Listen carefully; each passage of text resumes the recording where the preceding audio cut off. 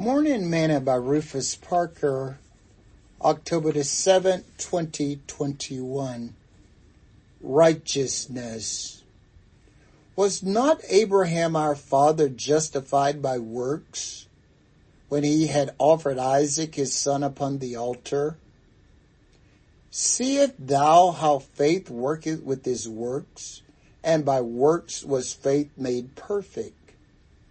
And the scripture was fulfilled which saith, Abraham believeth God, and it was imputed unto him for righteousness, and he was called the friend of God. James chapter 2, verse 21 through 23. Today's morsel. One of the values of faith is that it produces righteousness. We see this with Abraham. In Genesis chapter 15, verse 1 through 6, Scripture states, After these things the word of the Lord came unto Abram in a vision, saying, Fear not, Abram, I am thy shield and thy exceeding great reward. And Abram said, Lord God, what wilt thou give me, seeing I go childless?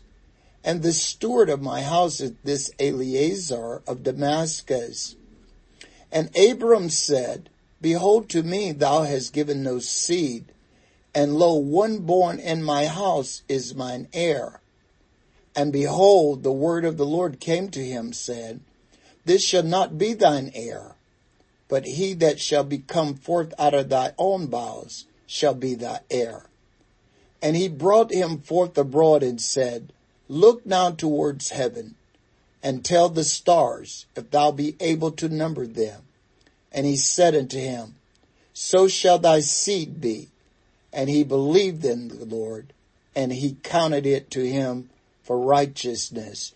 Genesis chapter 15, verse 1 through 6. This is the passage that James refers to when he talks about faith. Faith just means that we trust God to do exactly what he says that he will do. Paul told the church in Rome, For if Abraham was justified by works, he had whereof to glory, but not before God. For what saith the scripture? Abraham believed in God, and it was counted to him for righteousness. Romans chapter 4, verse 2 and 3. You can never go wrong if you take God at his word and believe him. God cannot lie.